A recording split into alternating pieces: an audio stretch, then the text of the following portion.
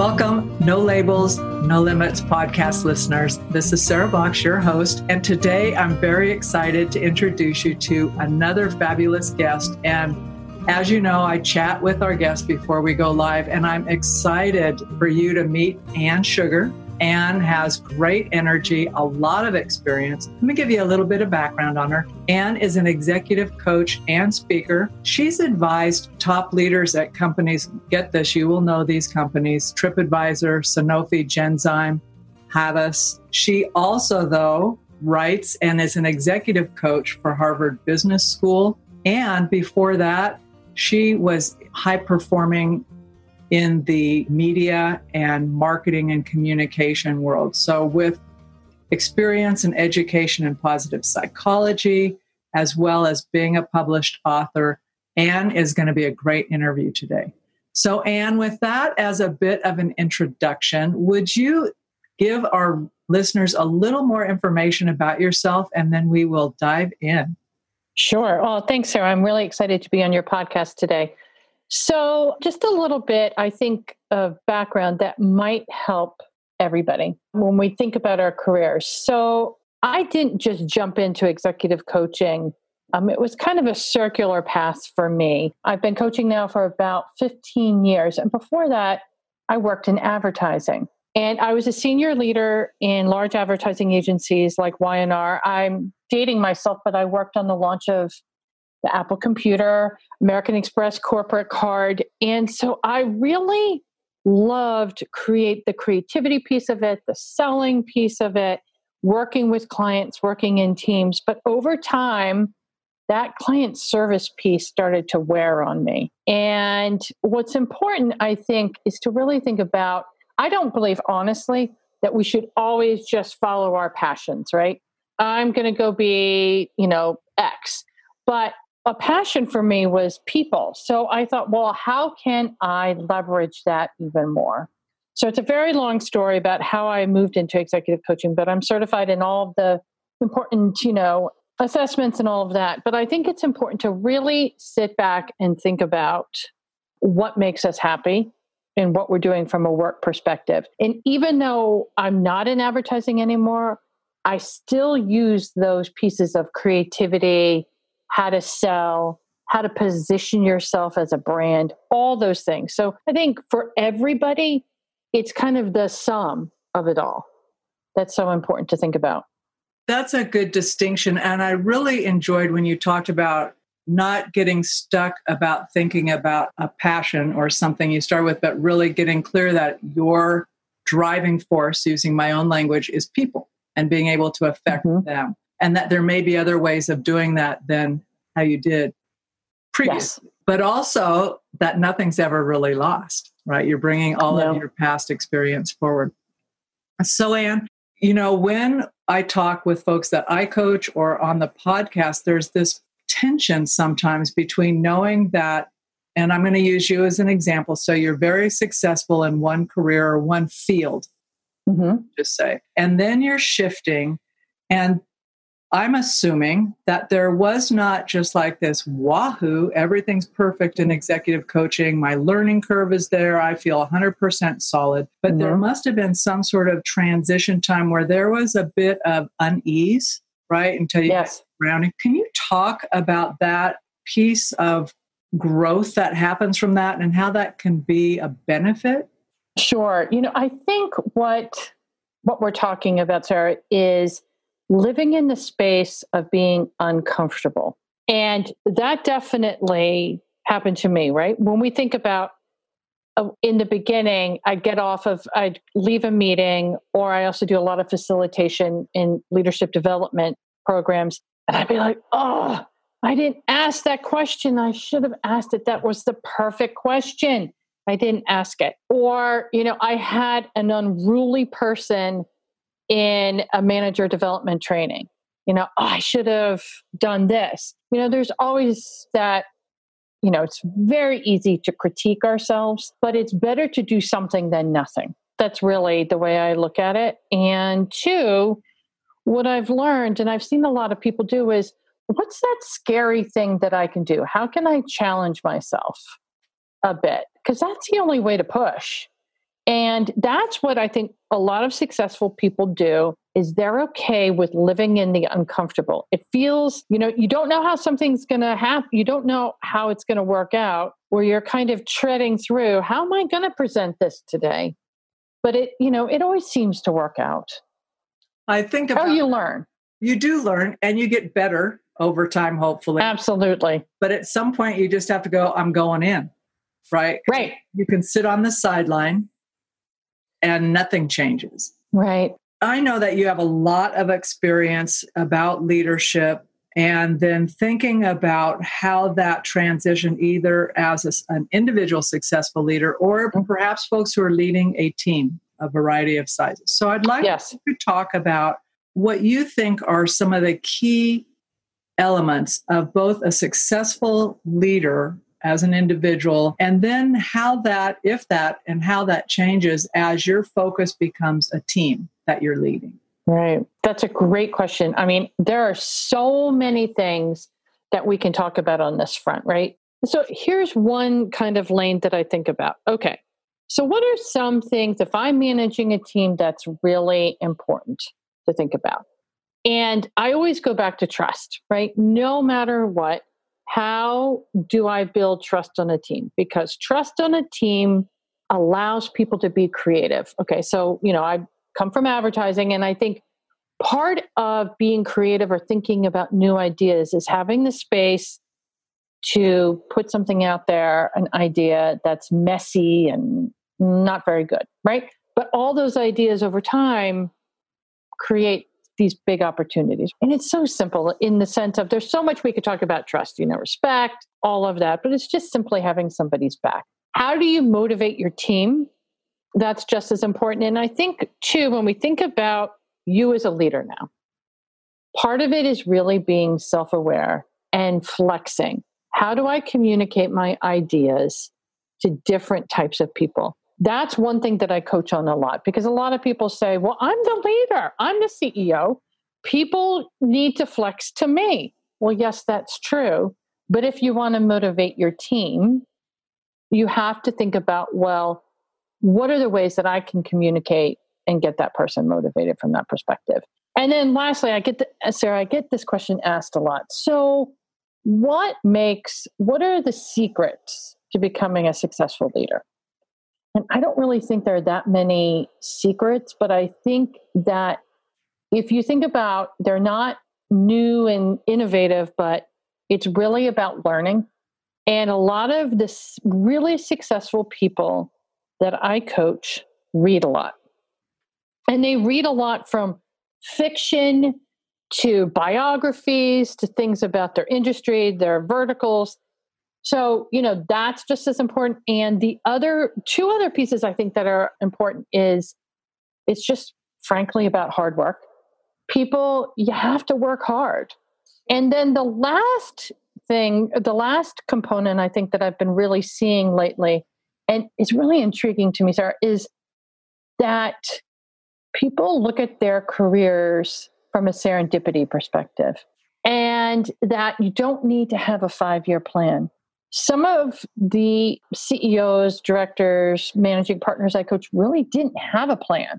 And it's not that they let life happen to them, but they worked hard. They did all the things they were supposed to do and let things sometimes just come to them instead of forcing it. So I'm a big believer in almost having a plan every 3 months, not this big grand plan, 5-year plan. What are your 3-month little markers?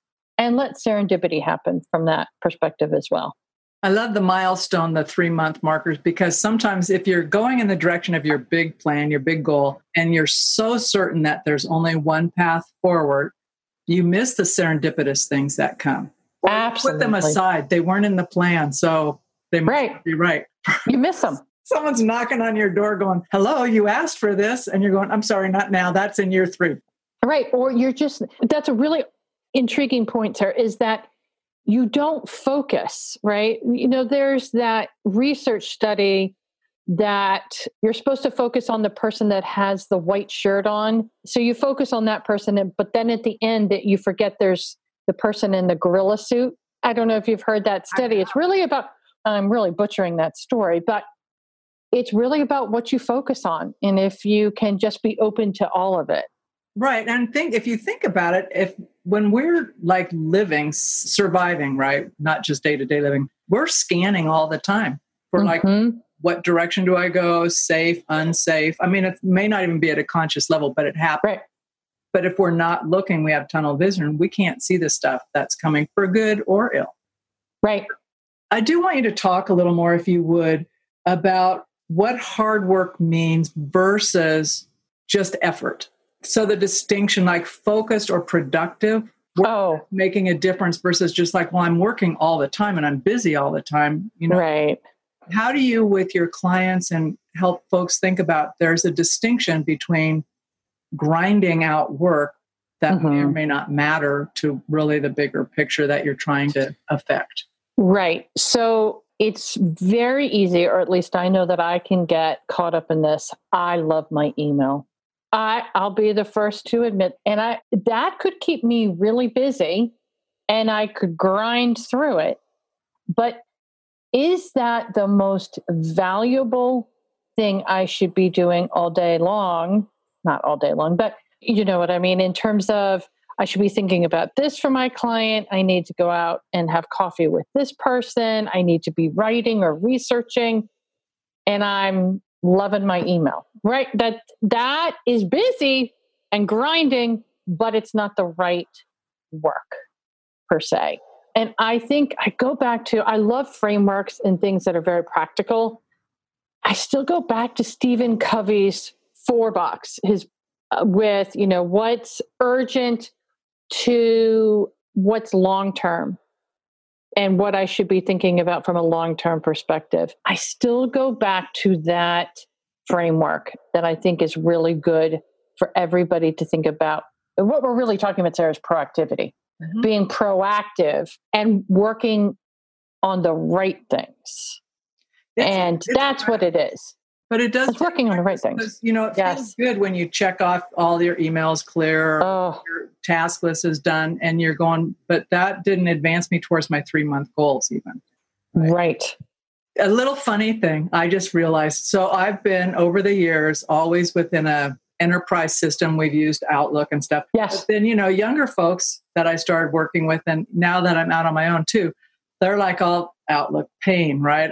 Use Gmail. I'm going, I'll adapt. I don't care. I just want to be able to communicate. But then I realized that I could click them all and just deselect the ones that matter, and they're done. And I'm thinking, oh my God, I saved so much time. I don't care anymore because I don't like hanging out in my email, but I need to answer it. So Right. And you know, it's interesting. So in advertising, because it's client service, we were expected to answer emails from a client as soon as possible or within 24 hours. And there is a point where you're training people that you will get back to them immediately or right away, that it's a 24-hour world. And there's a point where you have to kind of take a pause and say, and retrain people that it doesn't have to be that immediate.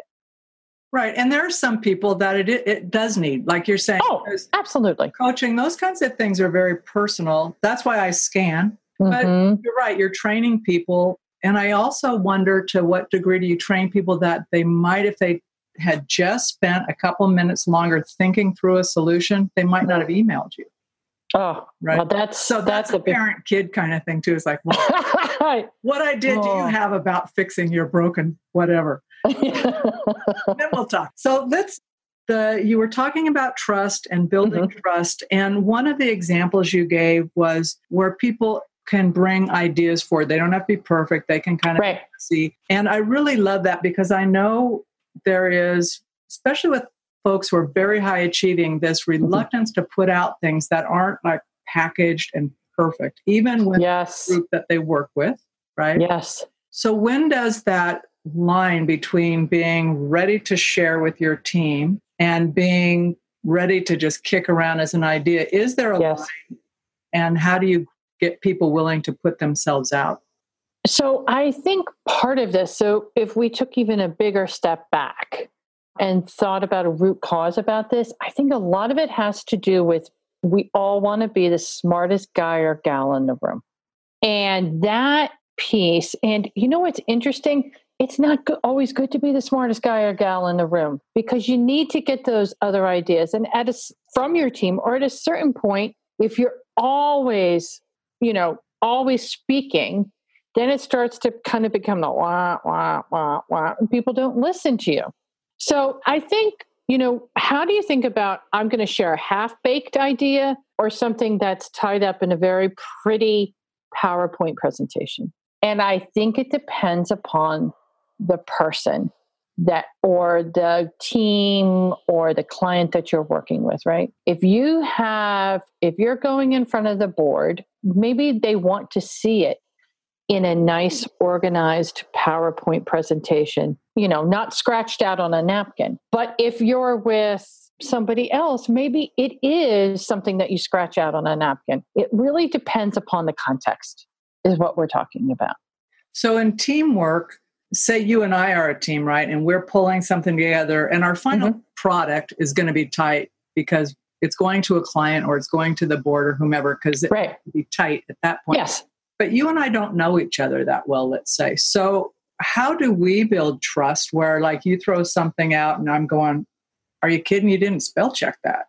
Versus, okay, well, we can work with that. Right. So is there a distinction in teams? Because I'm thinking of sometimes where you've got the quiet people on the team who have the ideas, but they're not going to share them because maybe they're introverts or they haven't fleshed them out enough to feel comfortable. So as a leader, assuming I'm a leader, is there a best course of action to really get those folks willing to say, hey, I'm stepping up, I'm good for sharing this? So I think there's a couple things. And one is feedback. Always creating a feedback loop in terms of, hey, I want to hear your idea. Or as we need to put this presentation together, I need to make sure that you spell check this and stating what you need, but also giving the feedback, not from a personal perspective, but from how do you say it based on the situation, not the person.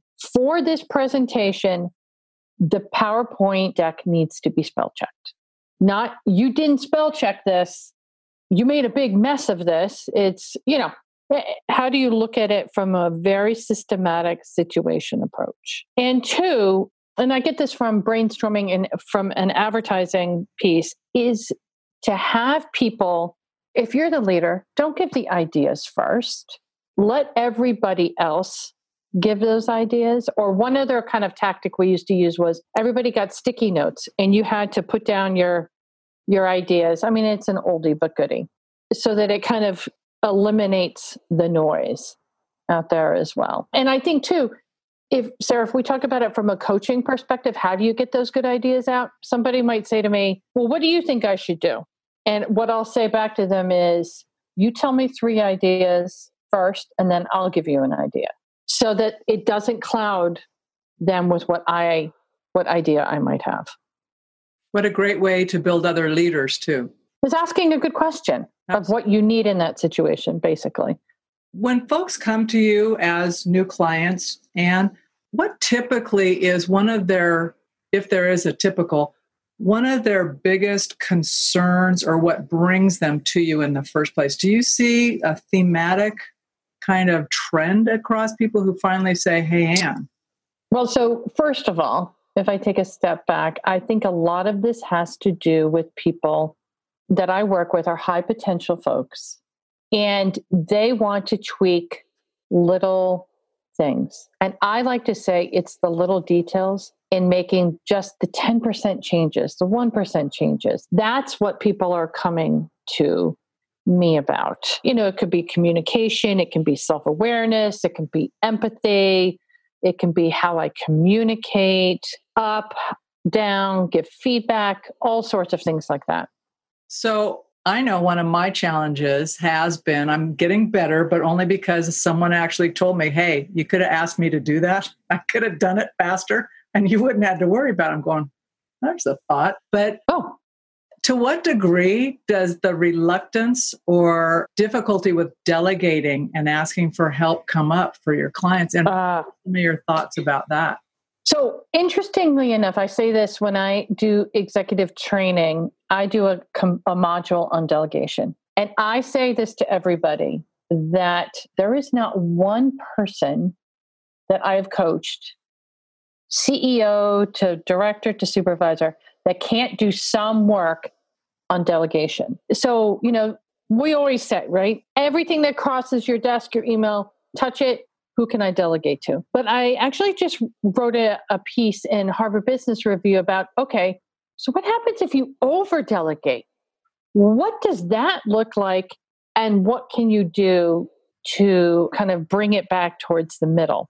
And there really isn't a specific kind of component that says, oh, I'm over delegating. But if you think about it, if you're leading a team, you kind of get a pause like, oh, I didn't know that that was happening in my group. Or, oh, this document is not the way I would have wanted it to be. Or any of those sorts of things. That could be a reason that you might be over delegating. And so, how do you really think about slowly kind of getting your toes back into the day-to-day? It's not saying you have to get into the day-to-day, but sometimes we elevate ourselves so far out of the day-to-day that we don't know what's really going on, or we elevate ourselves out of communicating the vision. As a president, the vision or the mission, however you want to define that, is you can never communicate that enough. And some people think they've communicated that, and that's almost over delegating as well. I'm delegating my vision of how I want things to run to people underneath me. So, those are some of the ways. I think another way to kind of bring yourself back in is have an offsite. I had a CTO that I was working with who was getting really frustrated because people weren't working on the internal projects. They were working only on the client projects. And he really felt strongly that those internal projects were really important. So what he did was he had an offsite to reset everybody in terms of what was the importance of the vision of doing those internal projects and creating a dashboard so that he could measure what people were working on. So it's kind of that subtle tiptoe in when you think about if you're over delegating. So as you're talking about that, and I can own that has happened to me in the past too. It's like you're thinking, how did that turn left? Right. Well, right. If I come back and I go, well, because you quit talking about it, right? Or paying attention, or right. You assumed someone else was doing it, right? You have to own that as a leader. Right. Is there a place at which dipping your toe back in when you've given responsibility to other people starts to look like micromanagement, or can it look like that? Yes. I think, and people ask me, okay, so where's the point that I've stepped in too much? And the hard part is there is no specific rule of thumb. You have to use your gut and intuition. Am I stepping in back in too much? Am I making all the decisions for the team? Am I, the 80-20 rule, right? If it says what it should say, do I need to really get in there and edit every single comma and period, right? Because that's demotivating too. Absolutely. So there's a fine line, and each person has to find it for themselves, unfortunately or fortunately. Well, it is a long piece, right? Yes. So I'm going to ask you to share your story. So one of the things that I had asked you even before the interview was to share something folks might not know about you. And when I read that, and be surprised to know about you. And when I read your response to that, first of all, I just went, wow, that's pretty powerful. And then as we just touched on it briefly, you mentioned that it has some linkages to this work as well. Mm-hmm. So would you share with the listeners what that surprise piece was and kind of some takeaways from it? Sure. So I had always wanted to do a sprint triathlon. I don't know why, that's what I wanted to do. And as I was starting to train for my first go at it, I found out that I had breast cancer. This is 6 years ago. Everything is great now. So I had to stop. I couldn't do it. And so after I had finished everything and I was feeling pretty good, I'm like, okay, time to go back, second try. And I failed miserably. In the middle of training, I got really sick with like a flu because I was overtraining. And I would, go in and I would swim the 5 miles and then I would go and run the 3. That's too much, which I didn't understand. But the third try, I thought, okay, I'm going to get a trainer. He's going to put me on a schedule and I'm going to train the way I need to train. And I did it on the third try. And it was not a pretty finish, Sarah. I got over the finish line, but I was exhausted. I couldn't finish the 3 miles. I had to walk the last little bit of it. And I did exactly what the trainer told me not to do. Was when I jumped in the pool for the half-mile swim, and it was an indoor at this point in the winter here in Boston, I overswam so that I was exhausted when I came out of the pool. I was a bad coachee. But I think, there's a lot of lessons learned in this in terms of a lot of the things that we want to do, we need a team, or we need people to help us along the way and leverage people's expertise. He had a specific plan of what I did every single day for 3 months to get myself ready. And 2, it took me 3 tries, but I got there. And I think that that's really important, is to it's a lot of the things that we want to do as a leader or whatever that is. It's about perseverance and the grit of that. I've had some pieces rejected from, even from a writing perspective, rejected, this piece isn't going to work. And some do. You just kind of have to persevere through that. So, and it doesn't have to be pretty, just as long as you cross the finish line. So it's such a quotable quote, just finish. Just finish. It was not pretty. Well, and you can't get on to the next thing, right? Until you make your second sprint, you couldn't even start your third. You had to keep going with it. So congratulations on coming across in whatever shape it was. It just cracks me up because I think there's some personality there going, I think I could swim a little harder than the coach said, and I'll be good. Right. Or just, I got overexcited. They just said, I'm going to swim. Well, and I have never done any kind of race like that, but I did volunteer at a sprint triathlon. And I will tell you, when they went, it was in a lake, but when those guys went in that lake in really cold weather, water's cold because it's a mountain lake. Yeah. But I was going, wow, you guys are pretty amazing, right? But you could see the adrenaline thing. And it's hard to control. The finish. Yeah, of course. And it's also hard, I bet. Well, at least it was for me, because you can feel people on your feet. So you need to swim. You're swimming even faster. It's like feeling someone in the car behind you going, get off my bumper, man. Yeah. It's not going to be pretty. But at least while they're swimming, you can't have road rage. I guess you could have lane rage or something. So here's the interesting thing, though. When you're switching a lane, which I did, you have to be very careful because you cannot touch the person that you're going around. You have to be very careful. There's a lot of rules. So I think it probably has made you even a better coach. I know what you're thinking right now. We're not doing that.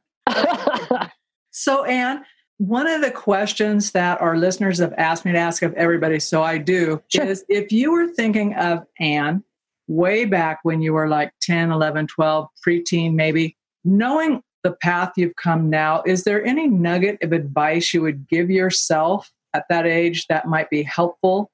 Oh, that's a great question. There's a couple of things swirling around in my head. I think, sometimes people say, oh, I don't know what I really want to do. I think one thing that I can vividly remember is I always wanted to be a writer. And I can remember sitting at my father's big wood oak desk in his office as a little kid. And I would write these little stories on this pads of paper, and he'd say, go back and write another one. I think it was him just saying, get out of my hair. But I would write all of these stories, and I stopped writing for years. I went to college, and I wrote in college, and I wrote for work, but I really stopped writing for many, many years. And if I had told myself, a story I think I would say is go back and look at when you were a kid, what were things that you were interested in? And that doesn't mean that you can't pick it up again. So for example, now I used to love to write poetry. I'm starting to write poetry again. I took a poetry class. So I think and I love coaching and all of that piece to it, but the writing piece also helps me be more creative. Yeah. So I think in a roundabout way, thinking about all those interesting hobbies that you might have makes you a better, well-rounded leader, coach, whatever that is. Well, you've inspired me to go find and dust off an old unicycle and see if I can. Oh, that's awesome. Yeah. I'm going to need like little walker thing to get my balance. But that's great. It's a good reminder of that. And I cannot thank you enough for being on the show. I'm really excited to get to share you with folks. We'll put a link to your article. I'm an avid HBR reader anyway, so I'm happy to share that. And perfect. How can folks best get a hold of you, though, if they want to reach out and know more about you or get connected? Sure. So there's two ways that are best is on my website, AnneSugar.com. So it's ANNE, sugar, just like sugar, SUGAR.com. And I have an email capture there, or you can communicate with me there. Also, another great way is to follow me on LinkedIn. Every day I post articles, ideas. I feel very, very passionate about sharing articles and ideas for people to learn. So for everybody. So that's another way to communicate and reach out to me. All right. We'll make sure that's on the link to the podcast so people can make it easy. But honestly, your name is easy to remember, Anne Sugar, with an E and with an yes. E. And I'll make sure, I think I am, but I'll make sure I'm following you on LinkedIn so I can get your articles and pass on to other folks who I know are interested in either specific topics or broadly. So fantastic. That would be great. Oh, Anne, thanks so much. And have a great rest of your day. And as we go into the weekend, the same there. Oh, you too, Sarah. It's great talking to you today. I really enjoyed it. Thanks. Well, that's it for this week's edition of the No Labels, No Limits podcast. We hope you liked what you heard, and if you did, we ask that you go over to iTunes, Stitcher, Spotify, or wherever else you listen to the podcast and leave us a rating and review. If you know someone who would enjoy this podcast, please be sure to share. And until next time, have a great week living a no labels, no limits, and no excuses life.